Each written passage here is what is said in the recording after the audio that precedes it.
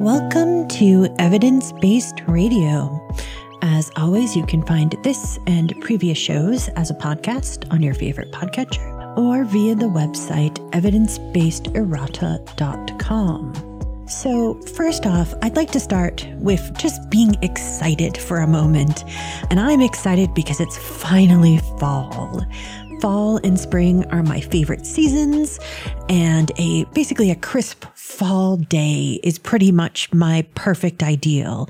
Some, nice turquoise blue sky, puffy clouds, a little bit of chill in the air, some beautiful fall foliage. I don't really understand how anyone could not think that that is the platonic ideal of just happiness.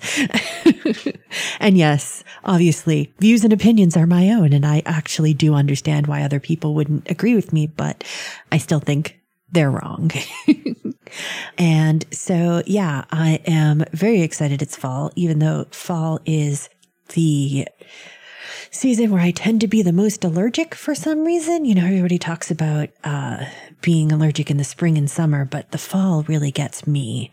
I think it's because of the rain and I think I'm allergic to mold, and I think I'm also probably allergic to dust. So you spend more time indoors with windows closed, but I still love it. Spring is a close second. I do like spring as well because I like the rebirth of everything and all of the beautiful greens coming back. And, there's that beautiful kind of yellow green that you only get at the beginning of spring on the trees before their leaves actually start to come out. And it's a good second fiddle to fall.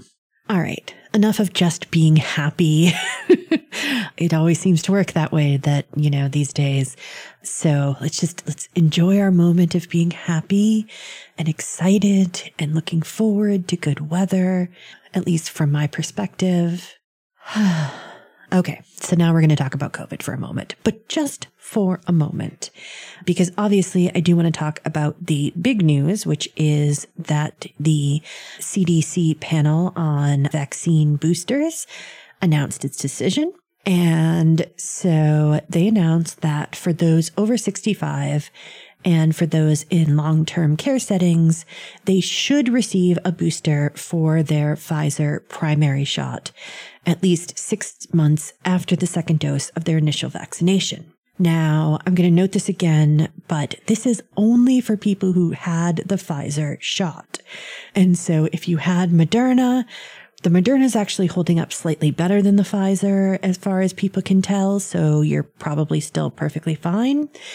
And if you had the J&J, this isn't really going to work for you, but there might be something coming along down the road afterwards. And so people who are 50 to 64 with underlying medical conditions should receive a booster shot after at least 6 months. People 18 to 49 may receive a booster shot based on their individual benefits and risks. And in addition, the CDC director has ordered that people aged 18 to 64 who are at increased exposure and transmission because of occupational or institutional settings may receive a booster based on their individual benefits and risks. And so that was a bit of a controversial decision because that was not what the panel suggested. They suggested only that basically those 65 and older in long-term care and those between 50 and 64 with underlying medical conditions should really be getting it. And that if there were people in the 18 to 49 range who really had underlying medical conditions as well, that they should have access. But for healthy people who don't have underlying conditions and who simply work in occupational or institutional settings, that was not recommended by the panel. And I get why the CDC director decided to do this. I understand the political pressure. I understand the fact that people are scared and people want to make sure that they are, as protected as possible. But I think that it's a mistake. Again, my view and opinion. And I don't think that the benefits are really there yet in the data. I do think, however, now that people have really started looking at the data, that for people over 65 and those who have an underlying medical condition, they should most likely get the booster if they've gotten the Pfizer vaccine initially. So remember, this is only for those who initially got Pfizer vaccine. And again, I think that others in the listed groups should get a booster if they're very worried about underlying conditions or in areas of extremely high risk of transmission. Now, I'm still of the opinion that we need to be focusing more on getting first doses to people in other countries where the vaccination rates are in many cases still in the single digits. But I think it makes sense because these will be made available in the US and are not being offered any chance to be packaged for export. So I think that because they're going to be made available, people should avail themselves of them, obviously. So I'm still against boosters in general terms, but since the boosters are going to be available, and since there's no way that they can then be transferred to be exported if people don't take them, that people should take them.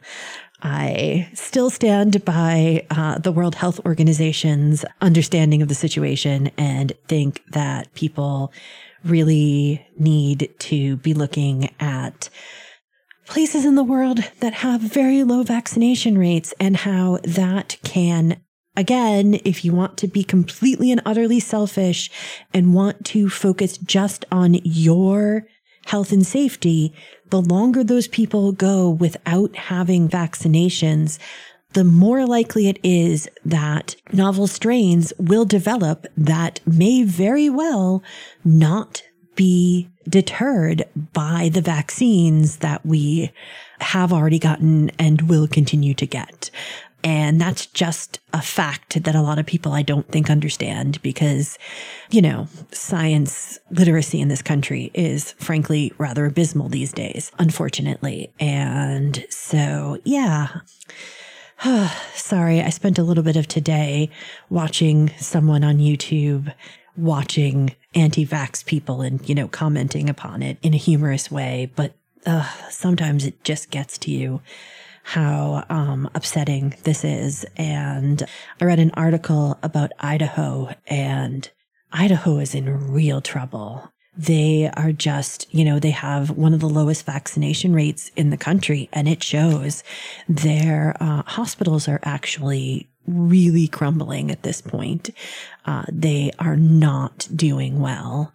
And I also read that Alabama, for the first time since they've started recording births and deaths, for the first time ever last year, had the population shrink, which means that more people died in the state than were born to replace them. And that's the first time it's ever happened. And it's absolutely 100% because of COVID. And it's because, again, Alabama is another extremely low vaccination rate state. I thought they were number 50, but the article I was reading said that Idaho, I think they said that Idaho was number 50, but they're 50 and 49 as far as I remember. I don't know which one is winning in the worst possible terms at the moment, but yeah.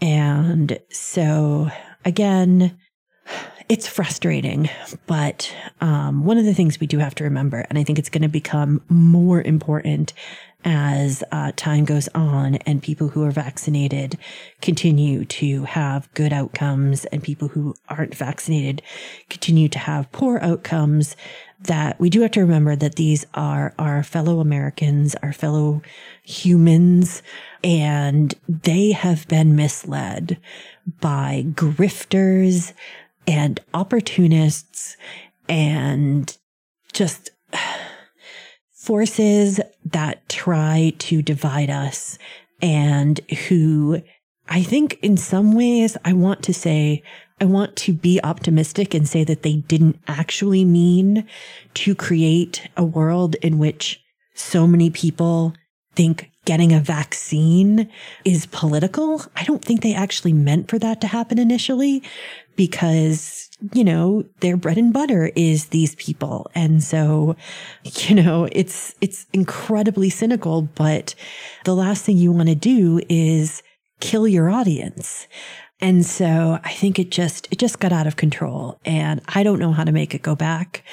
I don't know how to convince people who are utterly against the vaccine that it is absolutely safe and effective. People are dying in these states every day, and the rest of the people in the state still refuse, or those who are unvaccinated still refuse to get vaccinated.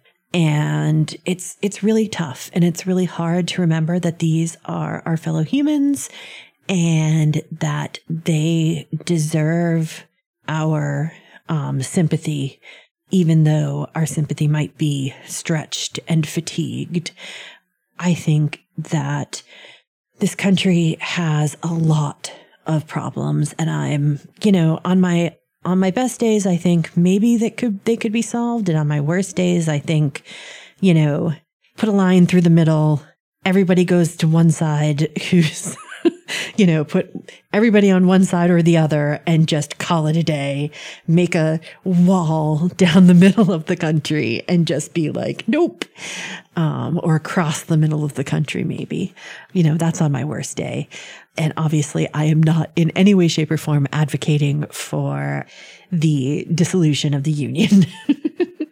I think that we have to ride it out and see what happens. But I sincerely wish that no one was dying right now. I sincerely wish that we had vaccination rates in the high 90s. I wish that my fellow Americans didn't see it as a conspiracy or some sort of potential poison. I mean, it just breaks my heart to read some of the things that people believe about the vaccine, which we know is safe and effective. And so, yeah, it's depressing. I'm not going to lie, but yeah, we have talked about COVID for longer than I had meant to. So I'm sorry about that. I'm just feeling very sad today, about the issues that are going on and how people have been led astray. And it's just very unfortunate. And I really do think that we need to meet those people with compassion as much as we humanly can. Okay, so that is again enough for tonight. So let's begin tonight's non-COVID time by talking about a study on rattlesnake tail sounds. Pretty cool, huh? It turns out that the rattle of a rattlesnake can create an auditory illusion, which can trick our brains into thinking that the snake is closer than it actually is. And so it was believed that rattlesnakes rattle the keratin structure on their tails in a predictable manner, increasing the frequency as the potential threat moves closer. However, they've now found out that there might be a different strategy, with a sudden frequency jump used to fool the listener into thinking the snake is closer than in reality. Our data shows that the acoustic display of rattlesnakes, which has been interpreted for decades as a simple acoustic warning signal about the presence of the snake, is in fact a far more intricate interspecies communication signal, senior study author Boris Chagnaud, a professor of neurobiology at Karl Franzen University, Graz in Austria, said in a statement. Chagnaud, I think it's Chagnaud, noticed this behavior one day when he approached a rattlesnake during a visit to a laboratory. He noted that the frequency of the rattlesnake's rattle increased and then suddenly jumped as he approached, decreasing only when he began to retreat. To explore this further, Chagnaud and his team recorded the frequency of the rattle as various test items were brought closer to the snake.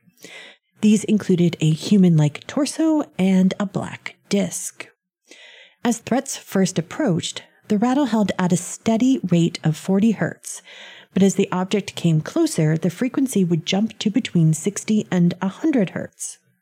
The rate of increase was in proportion to how fast the object approached, but did not change depending on the size of the object. The team then created a sort of virtual reality grassland, which I am like, oh man, I want to try that out. It sounds so ridiculous and wonderful and dorky. And so they then had 11 volunteers run through this virtual reality simulation. And so the researchers asked the volunteers to approach the virtual snake and to let them know when they felt the snake was around 3.3 feet away or a meter, because, everyone else uses the metric system. And so the virtual snake increased as the volunteers approached and then suddenly leapt to 70 hertz when the volunteers came within 13 feet. This tricked all 11 volunteers into underestimating their distance to the virtual snake. Chagnon thinks that the rattlesnakes use this auditory hack to create, quote, a distance safety margin between them and the approaching would-be predator. Imagine you walk towards the snake. It starts to rattle slowly, increasing the rattle events incrementally. If at a distance of 2 meters, 6.5 feet, from the snake suddenly changes this rule, and instead of making the 2-meter sound, it makes the sound like it's only at 1 meter, then it fooled you, Chagnon wrote. And indeed, without a jump in frequency by the virtual snake, volunteers were much more accurate in their assessment of how close they were to the snake. Snakes do not just rattle to advertise their presence, but they evolved an innovative solution, a sonic distance warning device similar to the one included in cars while driving backwards, he said in a statement. Evolution is a random process, and what we might interpret from today's perspective as elegant design is in fact the outcome of thousands of trials of snakes encountering large mammals. The snakes rattling co-evolved with mammalian auditory perception by trial and error, leaving those snakes that were best able to avoid being stepped on. And that's important. A snake never truly wants to bite you. That rattle is a serious warning that neither of you want to encounter the other. And so, I think it's very cool. And so a snake doesn't want to bite you. Some snakes have plenty of venom, but a lot of snakes take a lot of time to be able to build that venom back up once they've used it.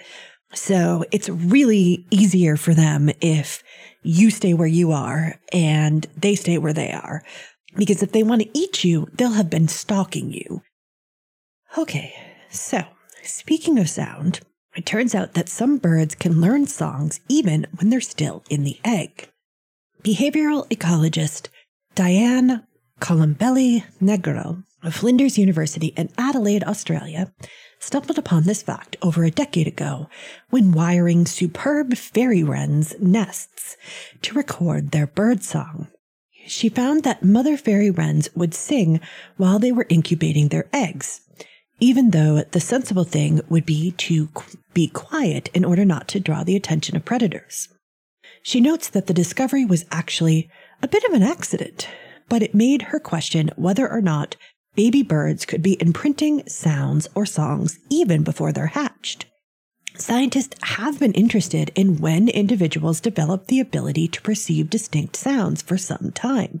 We know that human fetuses learn to recognize their mother's voice, for instance. Superb fairy wrens perfect their songs with parental guidance, so it was thought that they learned sound perception well after hatching. But when they realized that the mothers were intentionally singing, they knew something else was going on, notes avian ecologist Sonja Kleindorfer of the University of Vienna. Previous research by Colombelli-Negrel, Kleindorfer, and colleagues found that superb fairy wrens learn a vocal password from their mothers in order to help her distinguish her own offspring from those of cuckoo invaders. They also found that unhatched wrens appear to distinguish between songs of their own species and of others, according to research the team published in 2014. And now they report that there are at least 4 additional types of birds that are able to distinguish sounds specific to their species while still in the egg.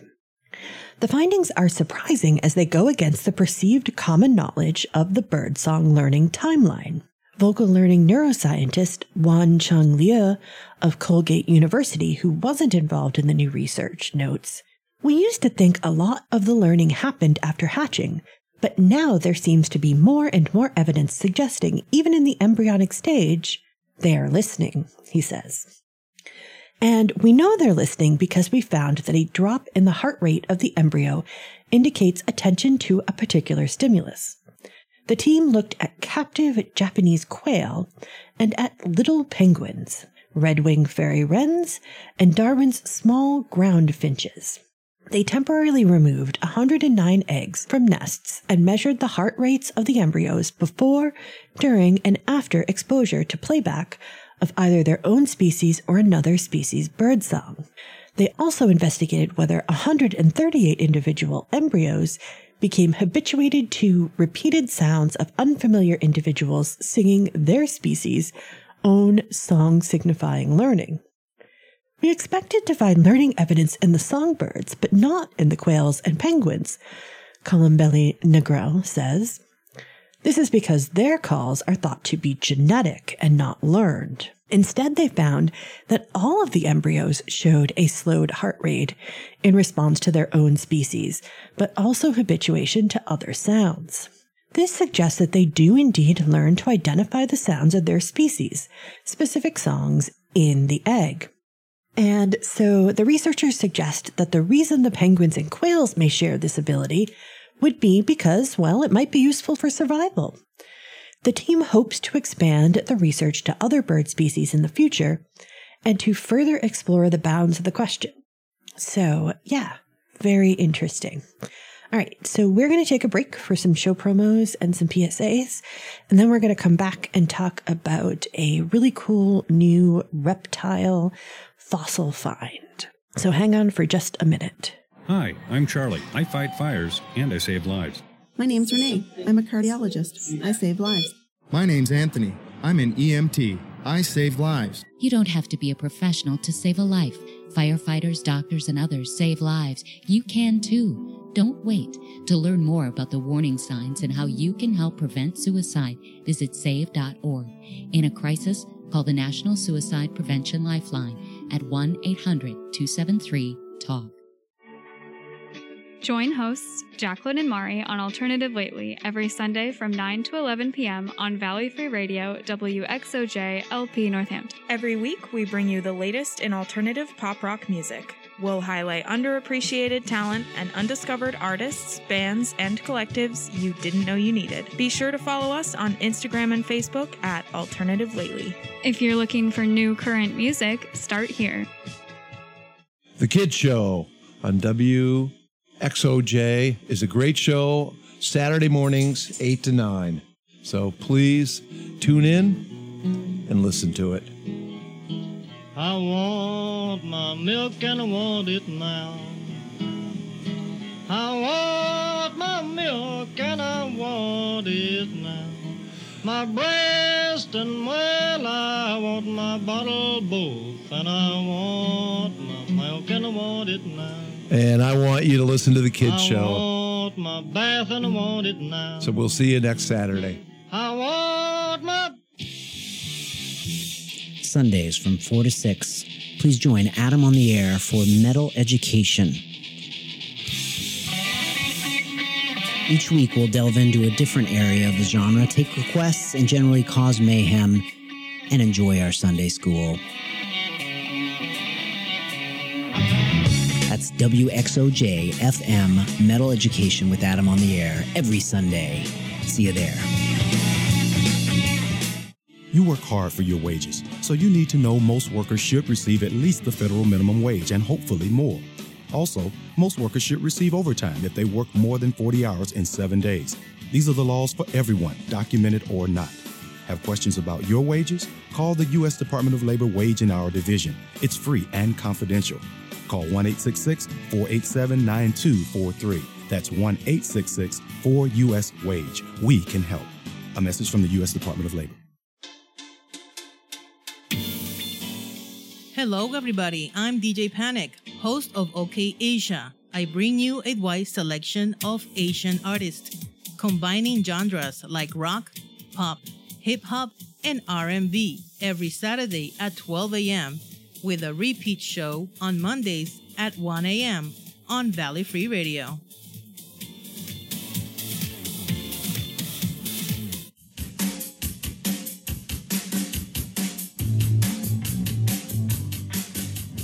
Hey, this is Maddie, host of Planet Emo, a show that aims to bring you the latest and greatest in emo music from Massachusetts and beyond.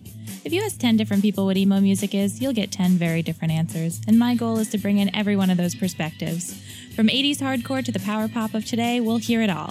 For your dose of early morning feelings, catch Planet Emo from 6 to 7 a.m. every Thursday right here on Valley Free Radio. By now, you have heard that using compact fluorescent light bulbs, or CFLs, can save you money on your energy bill. But have you heard that there is a law requiring Massachusetts residents to recycle them? Keep in mind, they can't be recycled curbside, so do your part. Drop off your used CFLs at your local participating retailer. For more information on recycling and where to do it, visit lamprecycle.org/Massachusetts. And thank you. STDs often have no symptoms, but if left untreated, they can lead to serious health problems, especially for young women. Every year in the U.S., about 24,000 women become infertile from untreated STDs, which means they may never be able to have kids. It's important to get tested regularly.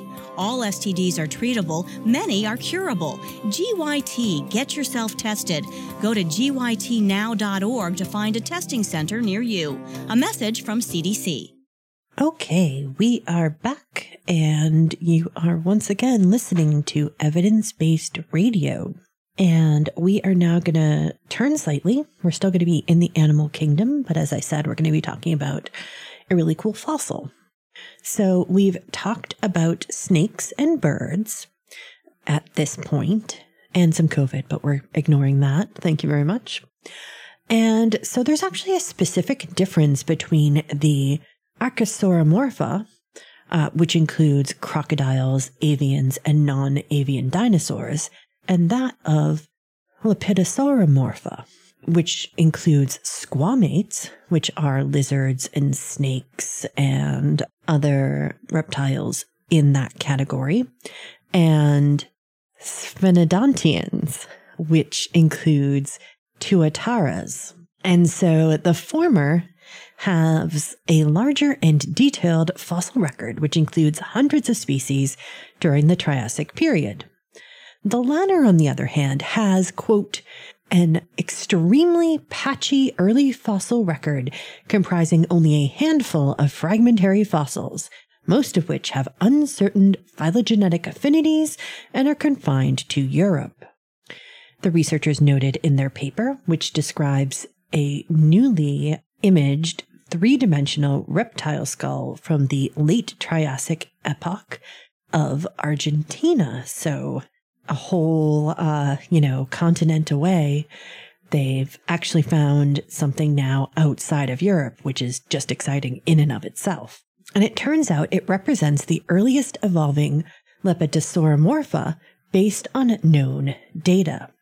The fossil, Tetulara alcoberi, is unfortunately only represented by the head. None of the body has survived. But that head, measuring around 1.5 inches long, is still the most complete fossil of Lepidosaur evolution yet discovered, according to study co-author Gabriela Sobral, a paleontologist from the State Museum of Natural History in Stuttgart, Germany, who supervised the CAT scanning of the fossil. The images give new insight about how the skulls of modern-day snakes, chameleons, geckos, tuatara, and other related species were derived. Now, by the way, if you don't know, and I only sort of glancingly knew, tuatara are actually found only in New Zealand, and they are the last survivors of an order of reptiles that thrived during the time of the dinosaurs, the Sphenodontia. But unfortunately, all other members of that group had become extinct by around 60 million years ago. So they've basically been on their own for the last 60 million years. But yes, so getting back to the actual skull, the almost perfectly preserved Telluride skull shows us details of how a very successful group of animals, which includes nearly 11,000 species, including snakes, lizards, and tuataras, originated, said Ricardo Martinez, the study's lead author and a paleontologist at the National University of San Juan in Argentina. He explains that the Telluride skull shows that the basal forms of this group actually looked more like tuatara than squamates, and so our modern reptile groups are actually a major deviation from the ancestral form. The fossil is now considered a, quote, stem species, and so that means it's an animal that branched off from a last common ancestor before the lineages that exist today did, and therefore has more in common with that last common ancestor. So T. Alcubierre shows us what lepidosaurs looked like before they split into the two modern groups of the squamates and the Sphenodontia.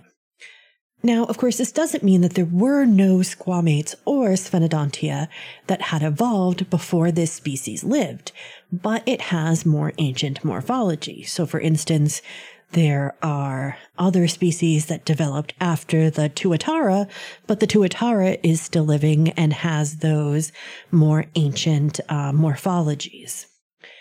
Now, for perspective on the time frame of all of this, because it's so hard sometimes to really grasp deep time, the fossil that we're talking about comes from a time period that is over 150 million years before the evolution of the Tyrannosaurus rex.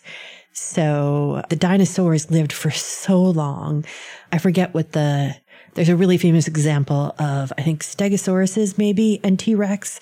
Like they lived so far away from each other that we live closer to when T-Rexes were on the earth than Stegosauruses do. Don't hold me to that it's actually Stegosauruses. I'm pulling that out of a drawer in my brain that might be completely lying to you. But there is a really famous dinosaur where like the time scales are so immense. It is really hard sometimes to really grasp how deep time is. And so this particular fossil has several neat features. It lacked a snout opening common in archosaurs, which are the crocodilians and the dinosaurs and the birds.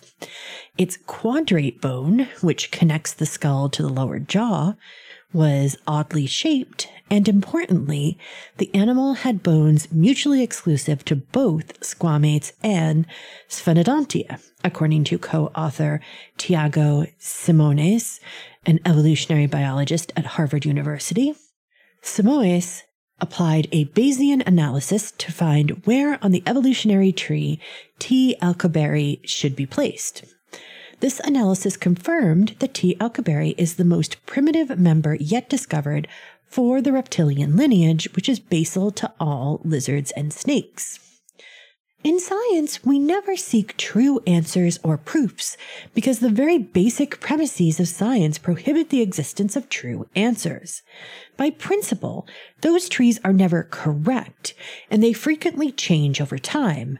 But if after future analyses and perhaps new data, the placement of T. Telluride remains the same, it may cement our ideas in this paper as a new theory for the origin of Lepidosaurus, Simoes said in an email to Gizmodo.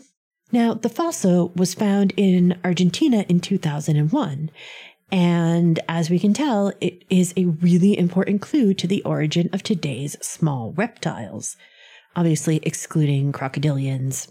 And so it reminds us of another thing as well.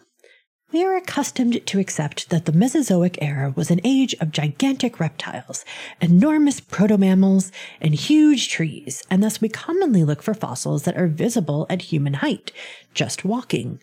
However, the largest part of the ancient ecosystem components was small, as today. There was a universe of fauna sneaking among bigger, clawed or hoofy paws, said co-author Sebastián Apisteguía, a paleontologist at Maimonides University in Buenos Aires. And so, yeah, it's pretty cool that they were able to find this fossil that is so basal to those groups. So yeah, it's very exciting. All right, so we are going to move on and we are going to talk about space. And so it is very exciting. Lots of good things are happening. And so NASA has selected a landing spot for the upcoming rover, Artemis rover mission, the Viper, or Volatiles Investigating Polar Exploration Rover. Some of these are just the names are just so great. So it will touch down just outside the western edge of Nobile Crater, located near the moon's south pole. And so the rover will have to be pretty well insulated because that area is, for the most part, very dark, very cold, and will hopefully feature the preservation of water ice. So the mission is set for 100 days initially and should begin in November of 2023. So the area has so far gone unexplored due to how cold it is there. It's in fact, parts of it are in fact among the coldest places in the solar system. And you might be thinking, wait a second, colder than Pluto?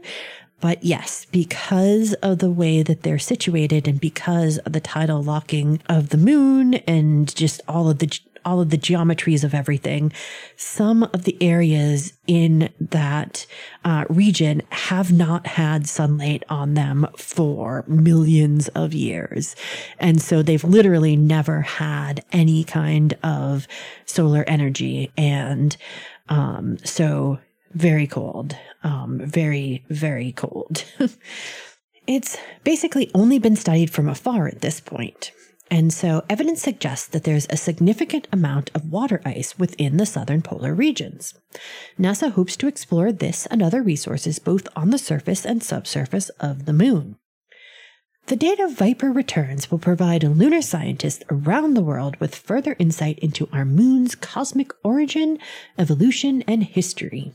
And it will also help inform future Artemis missions to the moon and beyond by enabling us to better understand the lunar environment in these previously unexplored areas hundreds of thousands of miles away. Thomas Zuberchin, Associate Administrator for Science at NASA headquarters, said in a statement. Now, the lander is going to be launched aboard a SpaceX Falcon Heavy rocket and will be delivered to the lunar surface via Astrobotics Griffin lander. I have things to say about private space exploration, but I'll leave them off for tonight because we only have a little bit of time left, and I could complain about the privatization of spaceflight for literally probably days. But anyways, we're going to move swimmingly along. The rover will be 8 feet tall and both 5 feet long and wide. So it's basically going to be a 5 foot by 5 by 5 box and then 8 feet tall. And it's expected to travel between 10 and 15 miles during the mission, exploring a region some 36 square miles in area. And so I think they said it'll get up to a speedy half mile an hour. So definitely not going to be the fastest rover out there. Now, the 4-wheeled rover will feature headlights, the first rover to do this on the moon, and that will help it look at the large amount of small shadowed craters that are found in the landing area. It will also have an advanced suspension system, allowing it to navigate around even the softest regolith. I actually saw a little picture of a mock-up of the rover, not the final product, but like a testing model, and they had it The wheels are actually able to move not just linearly, but they also are able to move on angles. And it was able to get through this like really dense sand. It was pretty cool. So during normal operations, the rover will roll across the surface, according to NASA's Viper info page. Should it encounter extremely fluffy soil, Viper can lift each of its wheels independently, almost like feet, and use them to dig into and sweep along the surface. This gives it a swimming-like motion capable of pulling the rover out of even very soft soils. And so Viper will feature several scientific instruments: the M-SOLO mass spectrometer observing lunar operations instrument, the NIRVIS near-infrared volatiles spectrometer system, the NSS neutron spectrometer system, and the TRIDENT regolith and ice drill for exploring new terrains hammer drill. And so the drill actually has carbide cutting teeth, and it will have flutes to carry drill cuttings to the surface, where a rotating brush will sweep the soil samples off of the drill and into a chute to create a neat pile on the surface, which will then allow Viper's other instruments to analyze that material. The Nobile crater area has many areas that are in perpetual darkness, as we mentioned, but crucially also patches that are exposed to sunlight because, well, the rover will have solar panels that it will use to recharge its systems and to stay warm. And so this actually does make it an ideal spot for the mission. So far, there are 6 distinct sites of scientific interest that are on the menu, with obviously additional time for other work, because if it continues along the line of other rovers, it will be able to do way more than 100 days worth of work. And so samples will be taken from at least 3 different sites and from various depths and temperatures. Part of the mission will be to gauge how much water might be available for use for future manned missions to the moon. Viper will be the most capable robot NASA has ever sent to the lunar surface and allow us to explore parts of the moon we've never seen, Sarah Noble, a program scientist for Viper at NASA, said in a statement. The rover will teach us about the origin and distribution of water on the moon and prepare us to harvest resources 240,000 miles from Earth that could be used to safely send astronauts even farther into space, including Mars. So very cool and very exciting. Moon rovers, Mars rovers. Rovers are just great. As everybody who is a longtime listener will know, I am pro-rover and anti-human space flight. In broad terms. I mean, obviously, I understand that we want people to be able to go into space, and it's very exciting, and it, brings people together, and I understand all of the good arguments for it. I just think that rovers are a better idea because, I've talked about this before, so I don't want to belabor the point, but I just think that we need to be much more concerned about fixing the planet we have rather than trying to leave it for another planet. And that's pretty much where my core feelings on this subject are. And that's why I'm sort of pro-rover, pro-robot.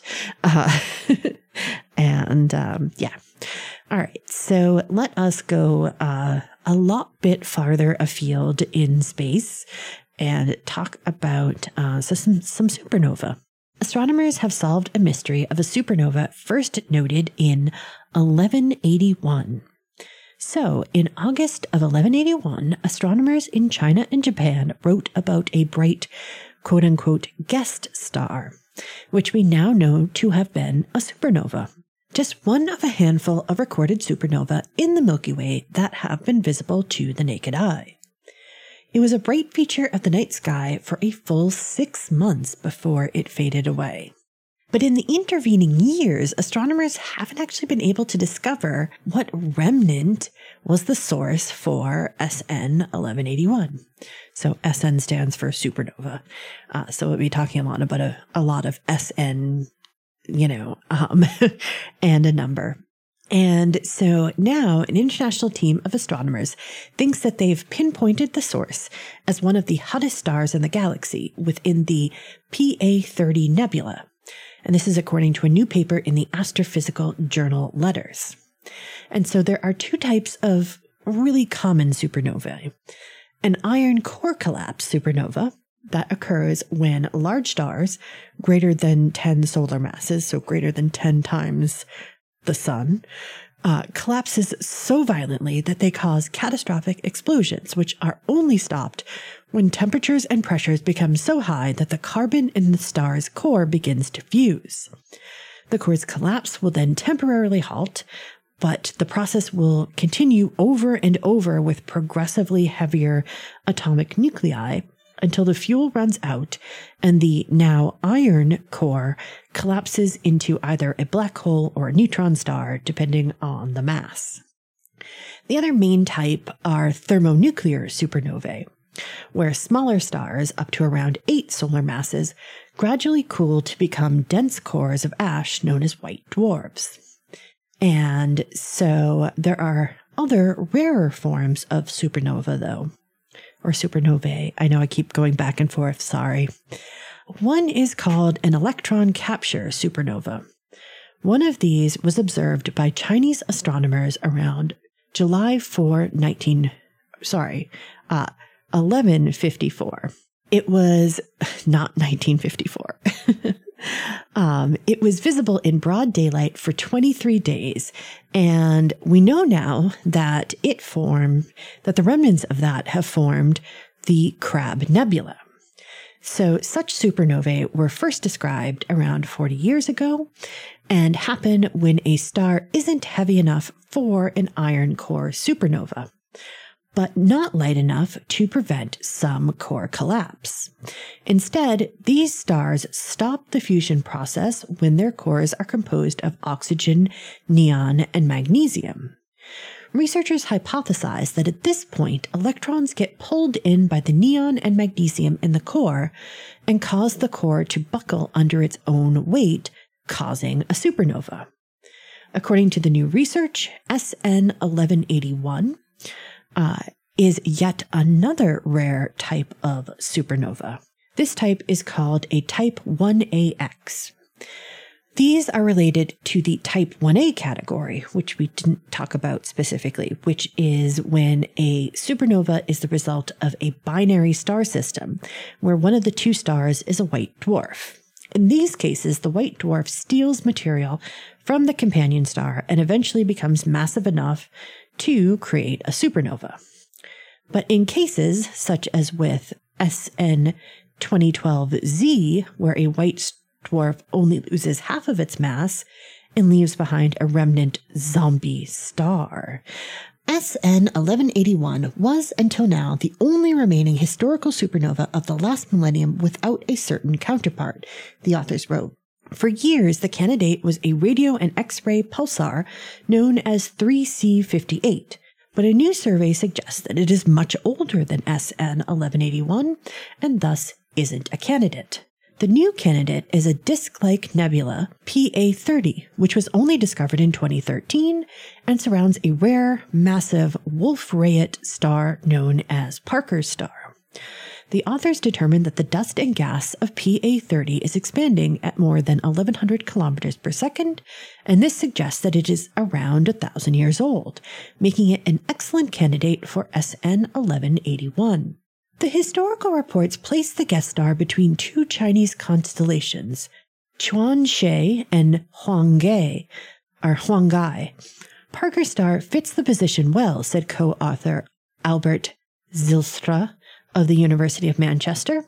That means both the age and location fit with the event of 1181. Previous works on Parker's star and PA30 had suggested that it resulted from the collision and ensuing merger of two white dwarf stars, producing a type 1AX supernova, which is of course in keeping with the new findings.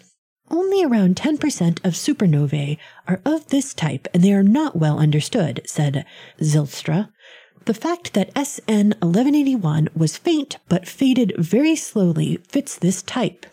It is the only such event where we can study both the remnant nebula and the merged star and also have a description of the explosion itself. It is nice to be able to solve both a historical and an astronomical mystery. So that is pretty cool. I do have one more space story, but I'm going to save it for next week because I don't want to rush it. And we've only got another minute or two. So yeah, it's nice to talk about space sometimes because it's so far away and so interesting that it kind of puts things in perspective of how amazing the universe is and how we sometimes just need to take a deep breath and appreciate that. So this is from the internet, so I don't know if it's actually true. I've read it a couple of places, so I'm hoping that it is true, but not being Japanese, I don't know for certain, but I've always liked the concept of yugien, which is supposed to be the feeling of awe you feel when looking up into the sky and contemplating the universe. And I feel that a lot. And I just think it's really a cool feeling. And it's nice to be able to think about things that are a little bit outside of the realm of the everyday. All right. That is all the time we have for tonight. You have been listening to Evidence-Based Radio. Evidence-Based Radio is a member of the PlanetSide Podcast Network. To learn more, go to planetsidepodcasts.com. The theme song is Widgeon by Birdboy. Purchase the full song at smarturl.it/birdboy.